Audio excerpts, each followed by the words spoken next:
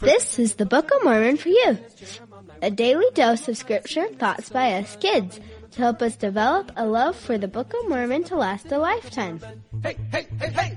Hey everyone, it's Shelb, and I got a review this past week from Ash Pulley. Thank you for leaving a review. It really means so much to me, and if you don't know how to do it, when you're on the podcast page, you just scroll down with the episode you're at, and it'll say, leave a rating, or rate and review, or I don't know what it says, but just do it. Gosh.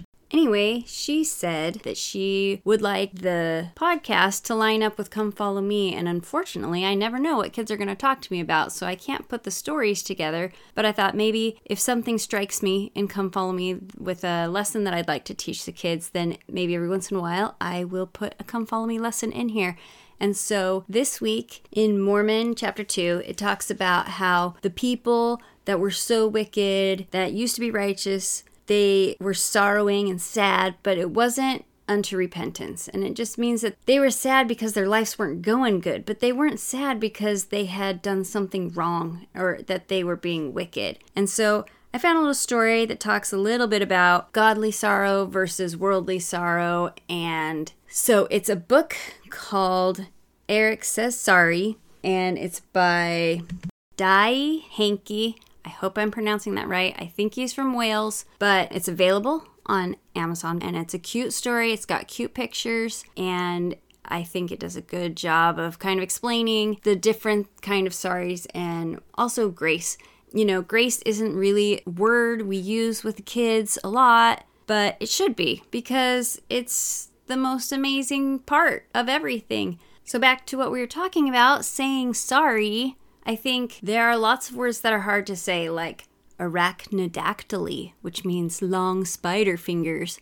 But sorry is even harder. I think there's so many times where we don't want to be wrong, and we don't want to say sorry, and we don't want to admit that we made a mistake. And it's so silly because sorry fixes so much, especially when it's sincere and when we come from a place of actually feeling sorry and wanting to fix it and wanting to repent. And so I'm going to read this story, and because I haven't embarrassed myself enough lately, I've decided to throw a little accent in there, and because my son was laughing when I was doing that, and because the book has lots of words in it that we don't typically use in America, and it was making me laugh. So it's really bad, and I know it's really bad. So you don't have to tell me it's really bad because I already know, and I'm sitting in my storage room with a red face. So whatever, enjoy the story, and I'll talk to you after. The sun shone bright on a hot summer's day as Eric went out in the garden to play. He placed the bowl on the penalty spot, and whack! He unleashed a mighty shot. Up, up, up sailed the bowl above the bar. High in the sky over Percy Price's yard. Thumpity thump, Eric's heart beat fast. Down came the bowl with a thunderous crash. Oh my days, Eric cried in distress as he peeked through the hedge to assess the mess. Scene of destruction greeted his eyes. Percy's pansies are pulverized! Filled with dread, Eric fled to the shed. Scanning the shelves, he scratched his head. Aha, he exclaimed, I know what to do. He soon returned with a tube of glue. He crawled through a hole that he found in the hedge, rolled up his sleeves, and took a deep breath. Then, soil to pot and petals to stem, he put the pansies together again. Buzzer, said Eric, feeling quite clever.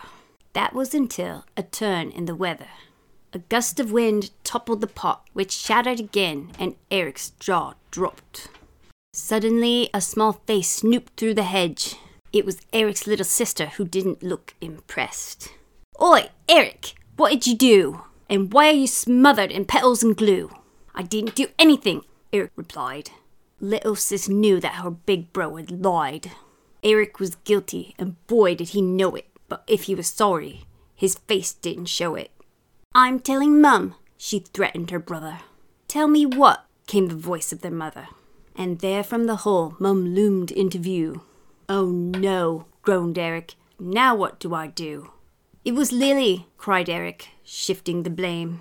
his cheeky cheeks now blushing with shame. I'm sure she's sorry, no harm done. But Eric could see that he didn't fool Mum. Eric was busted, and boy did he know it. But if he was sorry, he still didn't show it. Don't tell Dad, Eric cried in despair. Don't tell me what, said the voice in the air. And there through the hedge a third face peered, and with it all hope of escape disappeared. Dad, Eric stuttered. What a surprise! But the panic in his eyes could not be disguised. Hey, Eric, called Dad. What's occurring? Eric's a vandal, called Lily, stirring. Well, it could have been worse, Eric insisted. I didn't smash a window like Lily once did. Eric was squirming and twisting and turning, but his distraction tactic was crashing and burning. Eric was guilty, and boy did he know it. But now he was sorry, and his sad eyes showed it. Eric, my boy, we can fix this mess. But is there something you need to confess?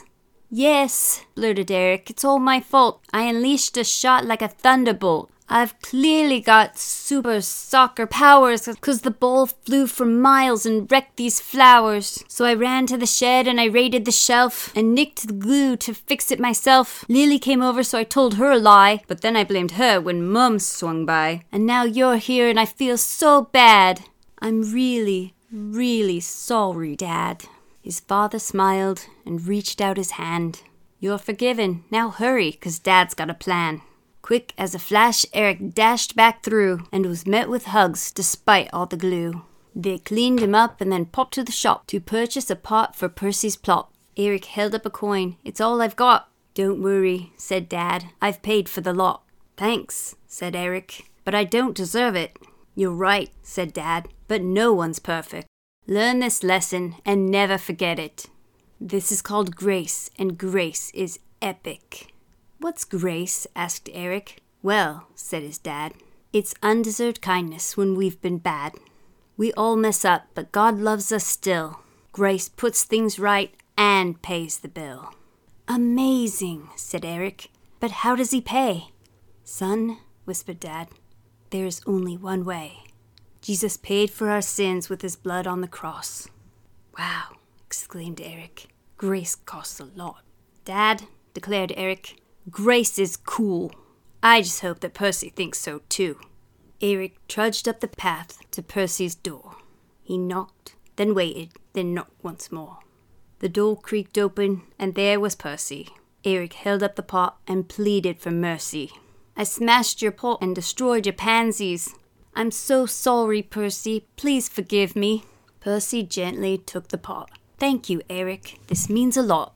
You've learned your lesson, I can tell. All is forgiven. I wish you well.